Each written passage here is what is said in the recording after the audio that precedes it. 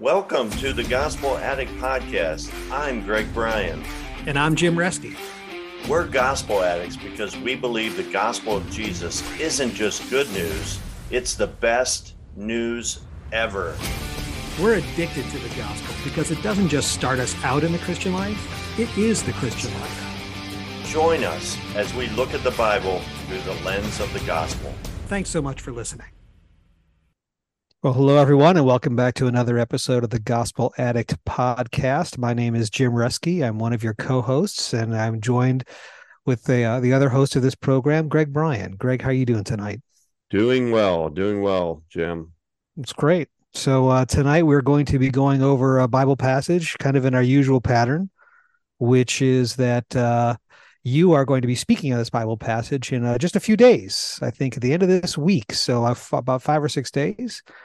And then what we try to do is have a podcast where we get together, read it together, talk about it. I think you've already done some research on these passages, so I'll kind of pick your brain about it, see what you've been learning, see the kinds of things you're thinking about, and we'll talk about it. And then later we will post the actual talk that Greg will give on this passage, and then we'll get together, do another podcast to debrief the after podcast to kind of go over all the things that things that you might have wished you'd said differently or wish you had brought out or didn't have time to say or whatever. So that's the pattern we've been following. And tonight we're going to look at Luke chapter 19. I think, Greg, you're going to be speaking on Luke 19 and 20. Isn't that right? Yeah, I'm actually speaking on Luke 17, 18, 19, and 20. But we already recorded some. We already did some recording on Luke 17 and 18. Right. That was fun. But that was about a month ago or right. A while back. So we're jumping to we're just going to focus on Luke chapter 19. There's so much. I mean, I love the Gospel of Luke. Yeah. I mean, it's just so cool. And both the stories that we're going to talk about, or the passages, are unique to Luke. Mm-hmm. Which, if you read the four Gospels, there's a significant percentage that is shared in all the Gospels. Like, the same story, like the feeding of the 5,000, right, I believe is in all four Gospels. But we're going to just talk about these two stories in Luke chapter 19 that are unique to Luke. Right. So for each one of these chapters has so much content in it. Tonight's just going to be Luke 19, 1 through 10. That's the story of Zacchaeus. And then the parable, right after that, the parable of the 10 minas, both of which raise some very interesting points and interesting questions. So this will be a lot of fun. Yeah. So let's start with the Zacchaeus, the tax collector. So how would you feel about reading? Would you mind reading the first I'll read 10 this. verses? Yeah, I'll read this, and then we'll start off with your thoughts on it. And I got other questions for you too. So let's go. This is Luke chapter 19. It's going to be verses 1 through 10, and I'm going to read from the New International Version. Jesus entered Jericho and was passing through. A man was there by the name of Zacchaeus. He was a chief tax collector and was wealthy. He wanted to see who Jesus was, but because he was short, he could not see over the crowd.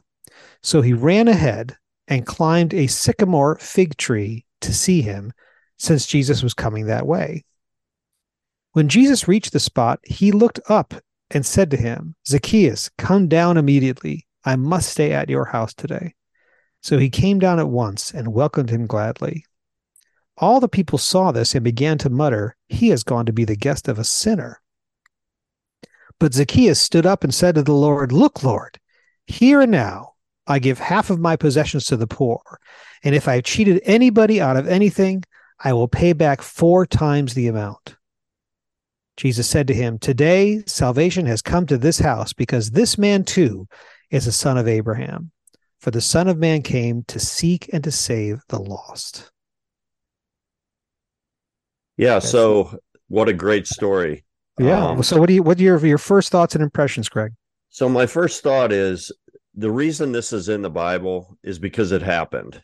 Mm-hmm. It's not made up. It's not a Right. story. He didn't just make this up. Sometimes we read stories in the Bible and we think, oh, somebody just made that up. But this is here because Luke, um, uh, because this actually happened, and Luke Oh, specifically chose to put it in the Bible because as Jesus was working his way towards Jerusalem, he went into Jericho, and then he encountered this guy Zacchaeus. So that's my first thought. The other thing that I think about is, um, Zacchaeus is like the most unlikely candidate for Jesus's attention. Because if you can imagine the scene, there was so much going on, and Jesus was heading somewhere, and then he notices this guy up in a tree, and now there was probably other occasions where people were either like standing on a rock or trying to get a better perspective to see Jesus that are not mentioned in the Bible, but Zacchaeus is specifically mentioned. So I think if the first thing is we should consider it kind of odd. Why is why is Zacchaeus why is Jesus giving this guy attention? mm-hmm. Um, there's lots of reasons why Jesus wouldn't really be interested in this guy. He was a tax collector, which Mm-hmm. they were kind of looked down upon. He was rich. Right. He was a rich tax collector. And then it specifically talks about his height, that he was small in stature, which Right. kind of makes you think he was easy to overlook. Mm. you know. But it seems to me like Luke wanted his readers to recall this incident because of something that happened a couple chapters ago that we talked about, that story of the rich young ruler. Yeah, I was going to ask you about that. So one of my questions was going to be for you. Was going to be, have you thought about the contrast between this and the rich young ruler? Because there's two Well, I wealthy think people, right? I think Luke wants us to contrast them. How I so? think, well, I mean, if the story of the rich young ruler doesn't end too well, Mm-hmm. he kind of walks away because he had such great wealth, and Right. he doesn't follow Jesus. He isn't changed from the inside out. But here, um, Luke remembers there was another rich man, and it's this guy Zacchaeus. And in fact, who is his life was forever changed because of his encounter with Jesus, which I just love. Verse 9, Jesus says to him when he gets to his house, "Today salvation has come to this house, because this man too is the son of Abraham." Um, and then verse 10, "For the Son of Man came to seek and to save the lost." That could be the theme verse of the Gospel of Luke. Yeah. The Son of Man came to seek and to save the lost, because that's essentially the theme of the whole gospel. And here, this is kind of the pinnacle story of that, because of this encounter with Jesus. What about you? What are some of your thoughts? Well, so just thoughts and questions. I thought the contrast with the rich young ruler is really interesting, and I'm glad you're thinking about that and kind of looking at that compare and contrast, because the rich young ruler is also kind of seeking Jesus, right? And here at the beginning of this one, Zacchaeus is verse 3. He wanted to see who Jesus was, so he's kind of has some interest in Jesus. And it's actually, I don't. That's a question I don't have an answer for. What was it he was looking for? What sparked Zacchaeus's interest? Maybe he had heard of Jesus' reputation.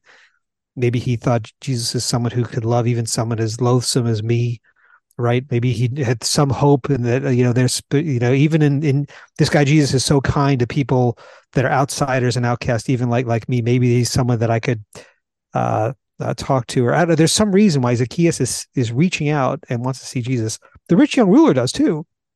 He comes by and says, I've kept all the law. I'm a 9.9 on a scale of 10. What is that last little bit that I need, Jesus, to be saved? The contrast for me, though, Greg, in those stories that I think is interesting is when the rich young ruler, Jesus says, sell everything you have. And he doesn't. He walks away sad because he has great possessions. And here, Jesus doesn't even say that to Zacchaeus. Zacchaeus offers it up, says, look, I'm just going to, give half of it away and repay everything. And so Zacchaeus has the response that Jesus kind of prompted the rich young ruler to have, that the rich young ruler did not have. But afterwards, when the rich young ruler walks away sad, the people's reaction is interesting, because in both stories you have the people's reaction, and the rich young ruler, the people there say, oh wow, if he can't be saved, who can? Like, we thought the being rich was a sign of God's blessing, and therefore this man must have been really far up the scale because he was wealthy. That's evidence that he was doing something right. Otherwise, he wouldn't have been blessed like that. And they don't have that reaction with this guy at all. He's wealthy too. They don't say, wow, Zacchaeus, I could see why Jesus would want to have dinner with him because he's so righteous, because he's wealthy. Therefore, he must have been righteous. They like, no, it's like they very, very clearly distinguished. Not all wealthy people were seen as righteous. The rich young ruler was seen Yeah. as righteous. This guy's like, it's ill-gotten gain. You're in tax collectors. We talked about this before. They were in league with the Romans. He was not, shaking people down personally. And I think you even get this in this story because of his small stature. It's not like he was physically intimidating people for that tax collection. He would have a Roman legion with him. He'd have the power of the Romans behind him to say, well, you don't have to listen to me. I'll just send 6 guys into your house and we'll kill everybody and take your stuff. And so everyone hated him for that reason, even though he was rich. So it wasn't, the riches was not a signal of God's blessing in this case to the people the way it was with rich young ruler, which I thought was an interesting contrast. It is very interesting. And it's one of the things you see in the Gospels, the upside down kingdom, that the people that you think will turn to Christ don't. And the ones that are the most unlikely, undeserving, Right. The outcasts, they're the ones whose lives are being changed. Bingo. And that's what you get, because the people there thought the rich young ruler was really righteous. And Jesus said he walks away lost. The people here think this guy's really lost and a sinner, and he's the one Jesus chooses, and his life turns around. He follows Jesus, right? Yeah. Yeah. The people really, really, really got that wrong. So what else do you see? Well, I also think that at first glance, it looks like Zacchaeus is seeking Jesus, but by the end of the story, you realize that Jesus was seeking Zacchaeus. So do you think it was something like the Holy Spirit prompting in Zacchaeus to do that in that first instance? It was some kind of, I think what the scholars call prevenient grace, and no one reaches out to Jesus without God enabling him to do even that. Right. Well, I mean, some of the commentaries I read said that maybe he met Levi, who was also a tax collector and who had been, his life had been changed by Jesus, that maybe someone had witnessed to him or he'd heard stories. But the bottom line is that, it definitely looks like, Zacchaeus is seeking Jesus, but then by the end of the story, you realize that Jesus was seeking him. And I think one of the big messages that Luke is trying to get across is that salvation is available to all. That Jesus didn't come just to save like the Jews. He came to save all people. The lost. The lost, yeah. Anyone who would recognize, admit that they need to repent, that they're lost, acknowledge that they're lost. And so I think there was something happening in Zacchaeus's heart. And I find this true whenever I'm sharing the gospel with people. I mean, I've had these experiences where I'll share the gospel with somebody one time and they'll turn to Jesus. But what I find out is that God was working in their heart way before I came along. Oh yeah. And so I see that that's what's going on here, is that God was working in Zacchaeus long before, before he climbed that tree, and brought him to a point. And I mean, it's just a really, really cool story. I think it would be shocking to the people that witnessed it, though, because he was such an outcast. He was so despised. And yet here he is, his changed life. I mean, like you said, Jesus doesn't even prompt him, like, okay, now that, now what are you going to do? You Right. know, no, before Jesus can say anything, he is saying, hey, I'm going to give away half my possessions to the poor. If I Right. cheated anybody out of anything, I'll pay it back four times the amount, which I believe is going well beyond and above and beyond what was required at that time. So it Yeah. really shows his repentance, which I think one of the themes of these chapters 17, 18, 19 is humility, is humbling yourself. We talked about um, gratitude. The story of the 10 lepers that got healed and only one of them comes back. Right. Um, so here you have it all kind of together. Like, you see Zacchaeus's incredible gratitude. You see his repentance. Um, you know, um, yeah, it's a really cool story. Yeah. I, There's I lots love of it. there's lots of little nuance in the story, like in verse 3 when he says he wanted to see. He wanted to. There's other stories about blind people that are Jesus passes by and they reach out. They want to see Jesus, right? They're blinded and they want to be able to see, but they want to see Jesus.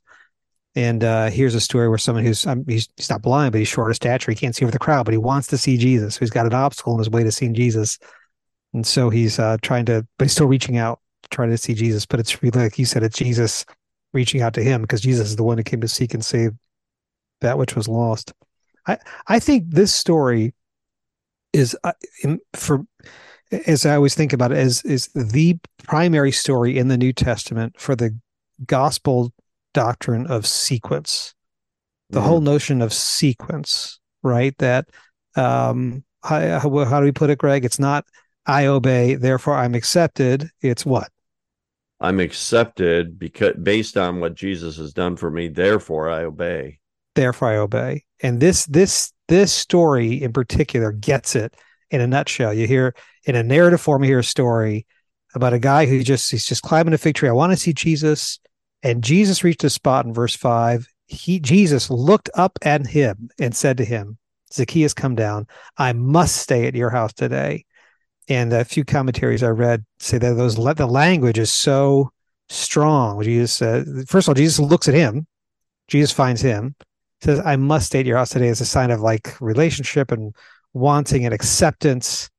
So Jesus says, I want you, and I want to be with you. I want to be close to you. I want to have dinner with you.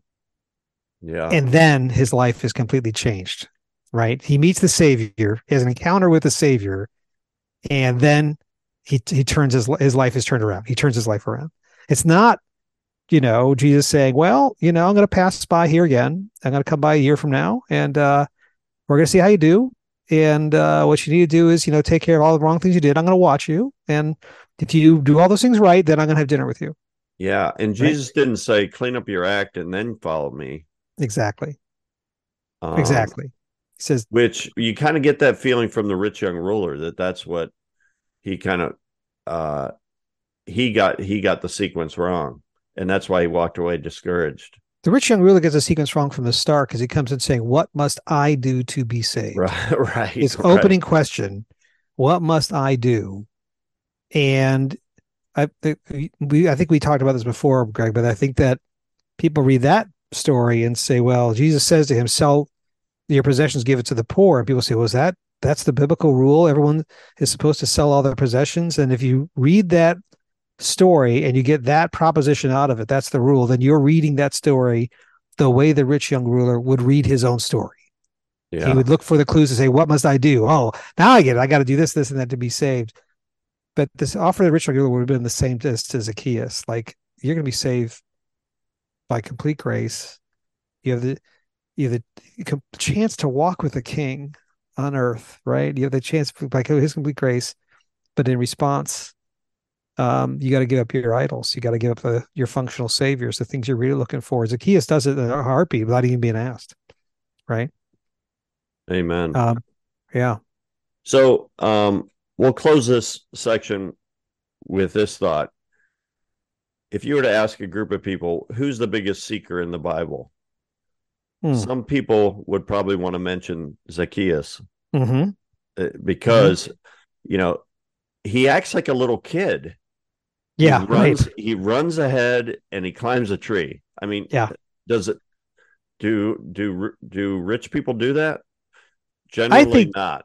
that's the evidence. You started by saying this. That's the evidence of its veracity, right? You wouldn't write a story like this because people say, no, and the wealthy guy in town would disgrace himself by running ahead like a giddy schoolboy and climb a tree. That's just kind of humiliating, and that would never happen. And that's the reason that's evidence that it actually did happen because it's not something you would make up.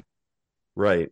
So on the surface, it's easy to think, well, Zacchaeus is probably one of the biggest seekers in the Bible. But Mm-hmm. I think, honestly, the more you think about it, that the message here is that Jesus is the biggest seeker in the Bible. And it comes out in verse 10, for the Son of Man came to seek and to save the lost. Amen. Thank So God. let's move on Thank to God. the parable. Yep. Let's go on. Let's do it. This So was a little you longer want to one. read it? Yeah, I can read it, and then we'll kind of pick your brain about it as because I'm sure you've already done some prep and have some thoughts on this too. Now, this is going to be Luke chapter 19. I'll start at verse 11, and this will go through 27. So here we go.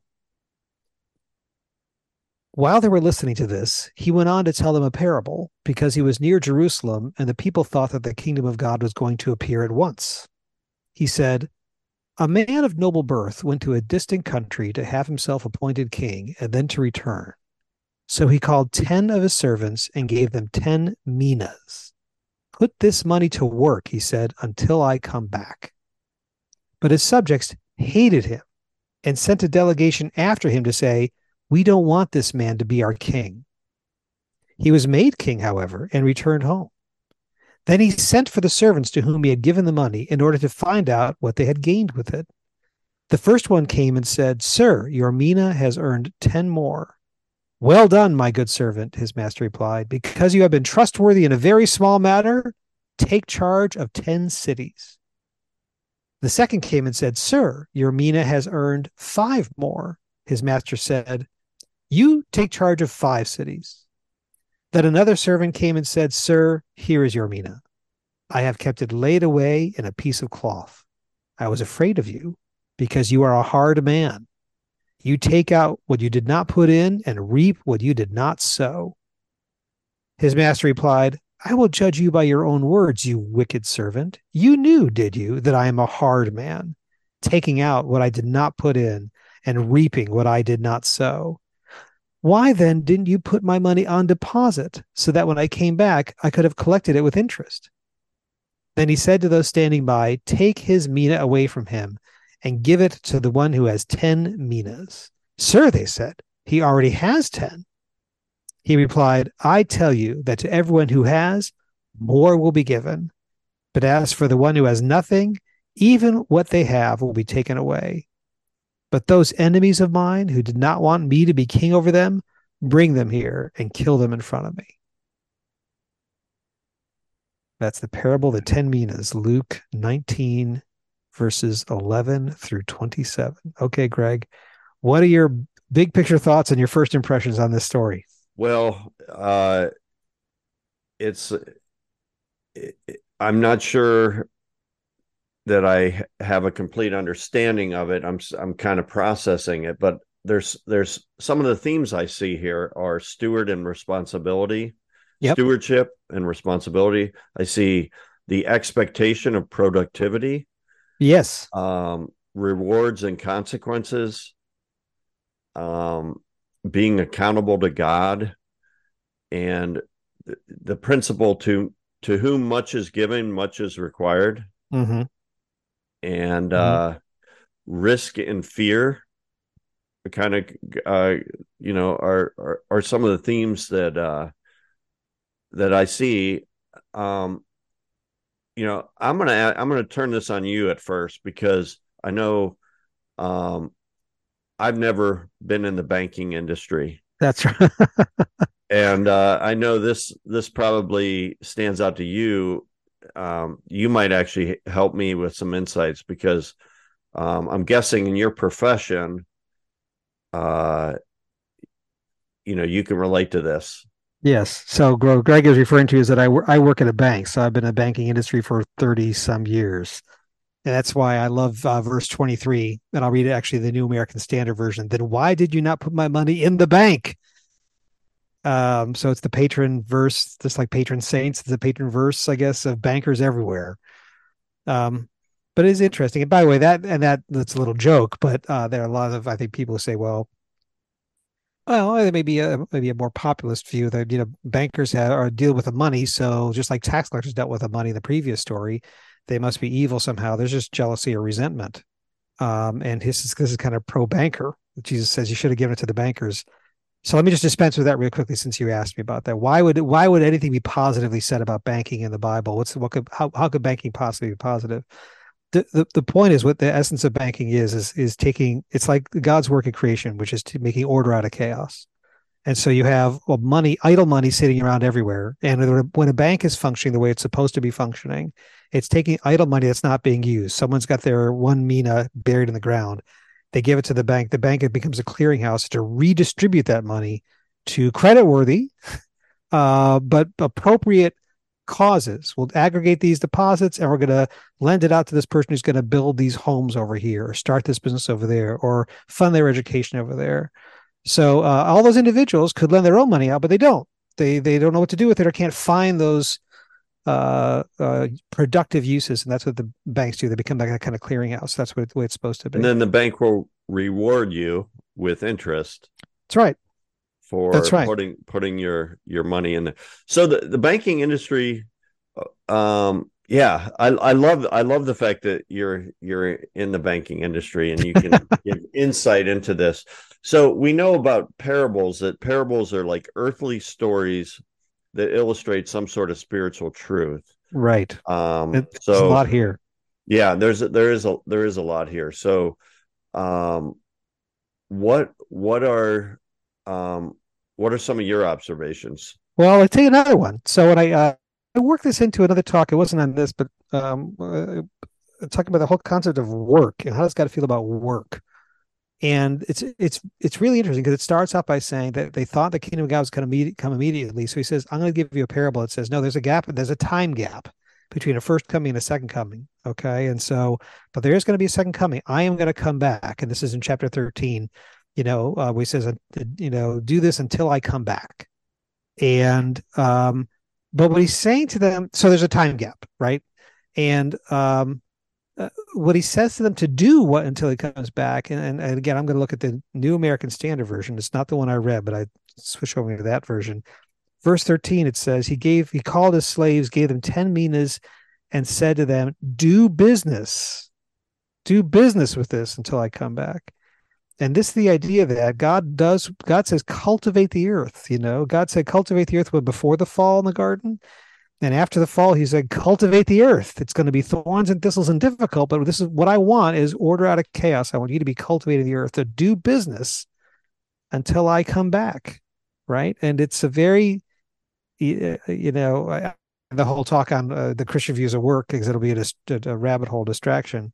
But this one is saying, God says, I want productive use of resources. I want you to take Yeah, the gifts I give you, and yeah, whatever those gifts are, and my expectation is you put them to work.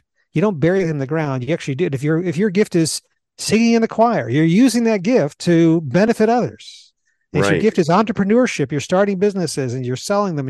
They want you to use that gift, because what's going to cause real human flourishing in this world until I come back is if you're all using your gifts fully in the service of others. That I think it's a big part of this. Stewardship and Yep. responsibility. Stewardship and And it goes all the responsibility. way back to the garden where Yeah. um, God gave Adam a job, Right. That's and right. he Adam recognized he was a steward, he was a servant Right. of God, and yeah, and the same is true of us. Um, Okay. So I got a question for you. yeah, So how do you make sense now, the guy with one and what he says? Because here he's making a descriptive statement about God, right?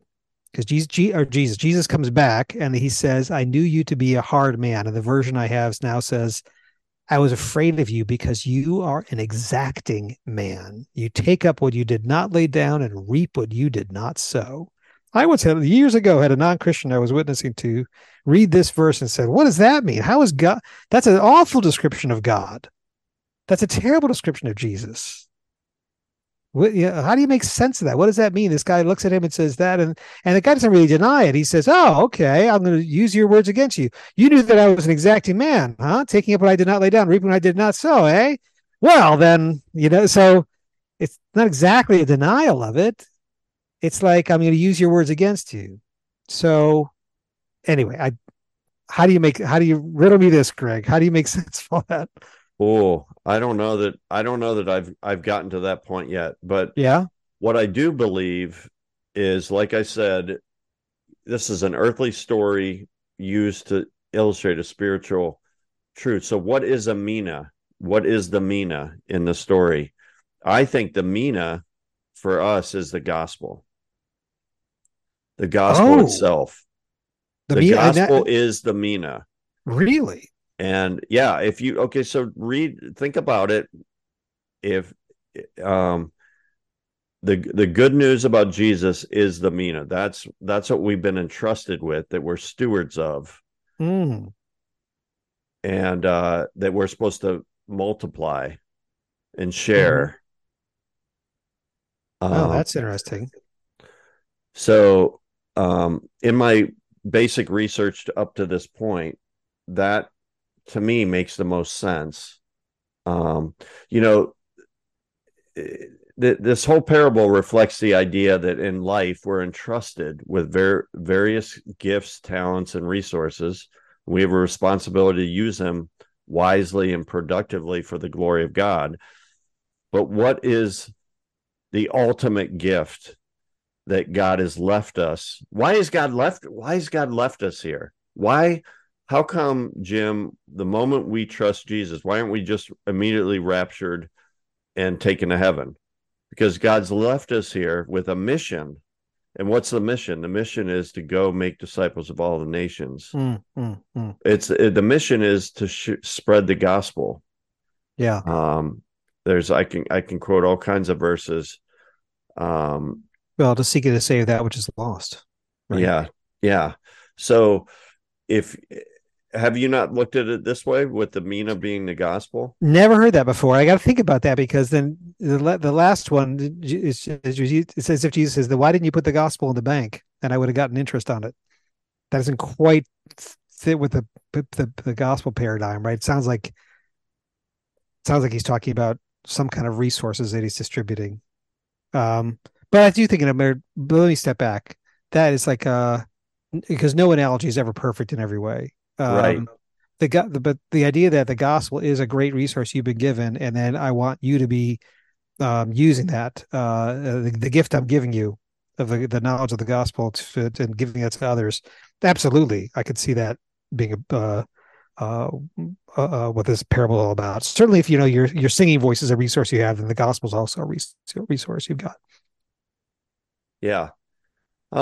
So I mean that's what I'm reflecting on right now. I'm not saying this one I have to do further research. So Well, one let of me the give you things a tip on that Bible difficulty. I'm sorry, we're going to go a oh different yeah, direction. give me yeah, answer the Bible difficulty. Well, I don't know if I have the answer, so I would love it if you do a lot of research this week and come up and lay it down next week when you preach on this or teach on this, and Okay. give us the benefit. But here's one thought. The one thought is that the guy's image of what keeps this guy from being productive is his mina. What keeps him from living his life to the fullest, what keeps him from like taking that mina and being productive with it, is that he has the wrong image of God.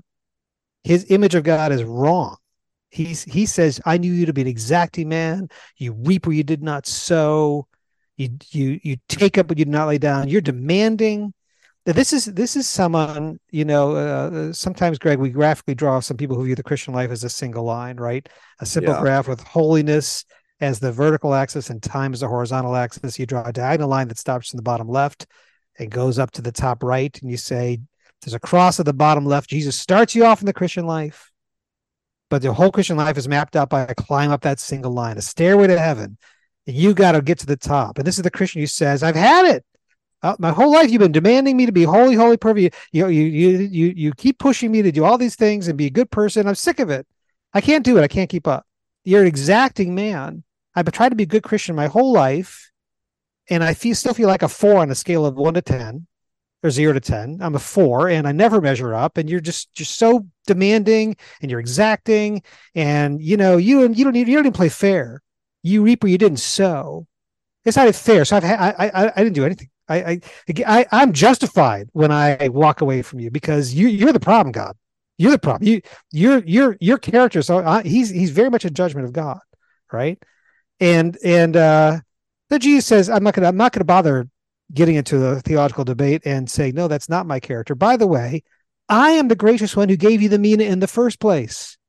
You have the mina because of my gracious gift, Mm, right? That's the only reason you have it is because I was gracious and kind to you, right? And now you turn around and say, well, I didn't, I'm justified. I didn't have to do anything because God, your character is way off, right? He has the wrong image of God, right?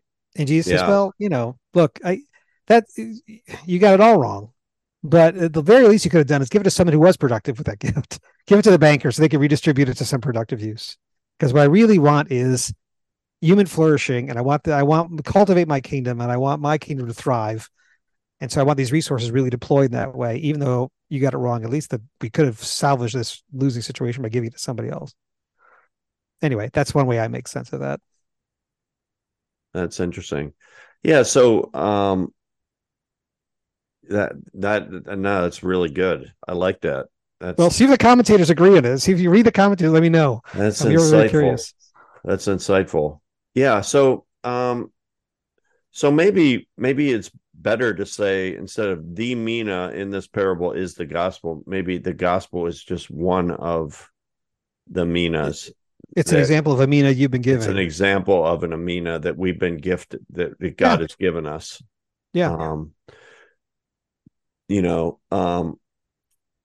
yeah. but But it is interesting. It's not anti-business. He says do business. It's not anti-banking because he mentions banking. It's not anti-productivity, and it's also not equal distribution of wealth. Right? It's like no, because he says give it to the one who has 10 minas. Wait, he's already got 10. He's already got plenty. So God has his own economy, right? There's another parable, I think it's Luke 20, where everyone works different hours in the field and they all get the exact same reward. Here you have differential rewards, but it's all God's anyway, right? yeah. So, So um, why does Luke include this parable here?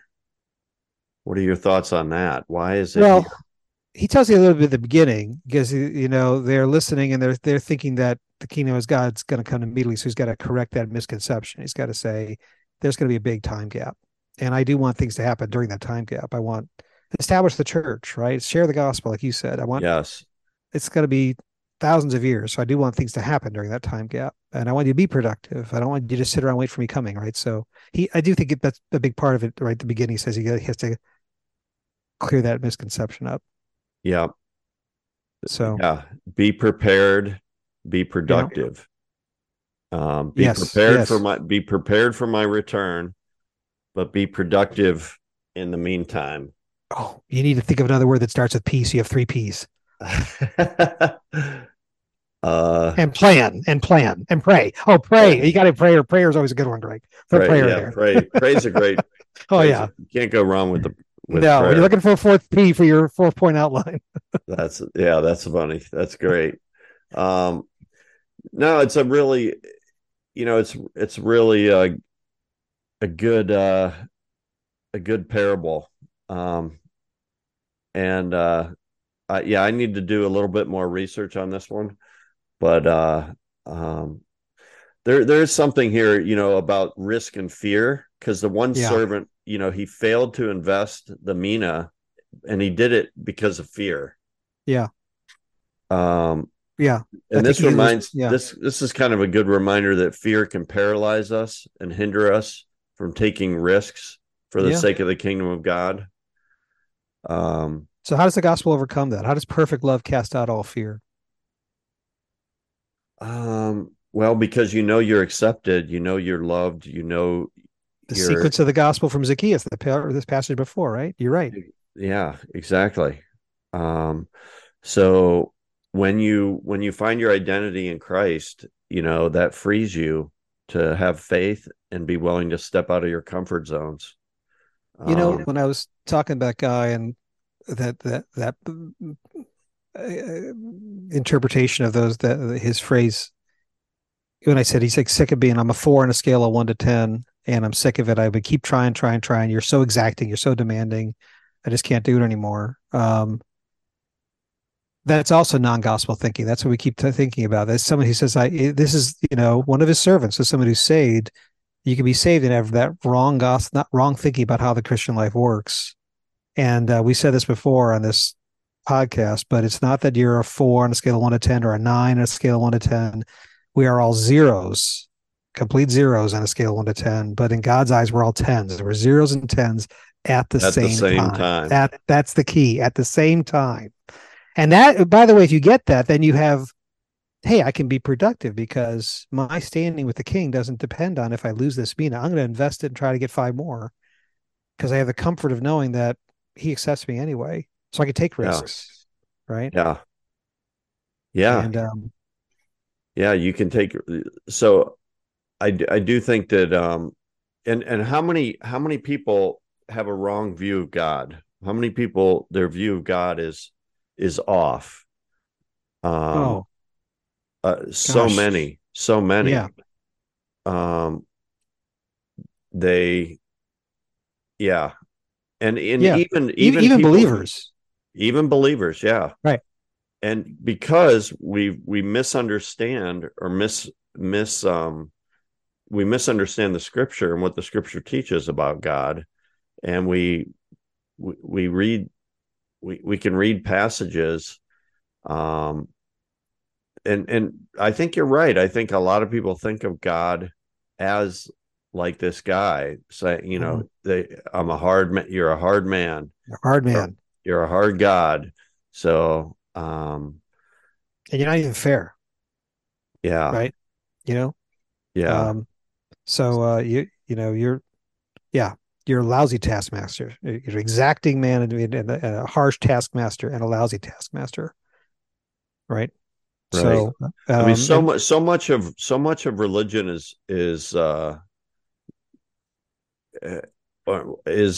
fear based. You know, oh yes, so well, much. and it works to an extent, right? You don't want to go to hell, do you? Right? Right, You don't right. want to have, don't you don't want to hear,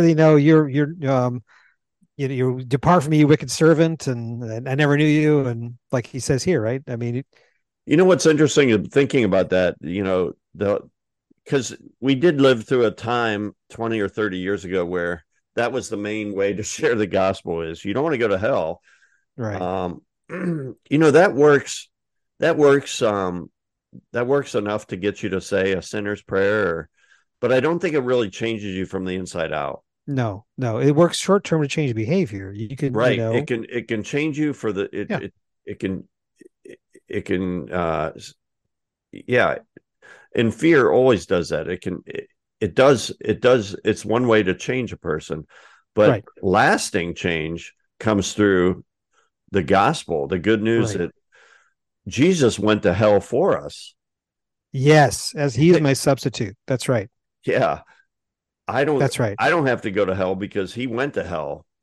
He took the hell I deserved, Yeah. in my place, um, so that you know yeah, and one of the things we say in our podcast is the gospel's, it's more than good news, it's the best news, it's the best Right. news ever. Yeah. um if you really get it.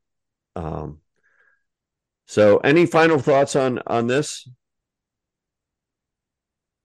No, I don't know. I'm really curious. I do think you're going to have to also, just as a heads up, I don't have an answer for this, but verse 27, the end, where it's very harsh the way this ends. Yes. Jesus says, "These enemies of mine, those who did not want me to reign over them, bring them here and slay them in my presence." You should look at some commentators on that. That's not the way you. Again, if you were mixed up, you wouldn't make that up. You say, "Oh, Jesus was a teacher of love and peace." Whoa, wait, what's that? Where does that verse come from? Um, is like there's real judgment. There's real judgment. There's real consequences for rejecting the gospel, right? And rejecting Jesus. And maybe it's tied in with that doctrine, the unforgivable sin, blaspheming the Holy Spirit, which I think is just rejection of the gospel, rejection of Jesus. But and maybe this is just he's using harsh words and hyperbole to get across the point. Like, look, there's a spiritual death is being apart from me forever, and Yeah. that is horrible. So, but it's not the way a modern writer would write it. And it's not the way I think people who say, well, basically he's a teacher of love and peace. Jesus was just a good teacher. They haven't read Luke 19 verse 27. Yeah, I mean, rejecting the gospel is a life or death decision. Amen. And amen. Just like the servants of the master each had to answer to him, but so do his enemies. Yeah. Yeah.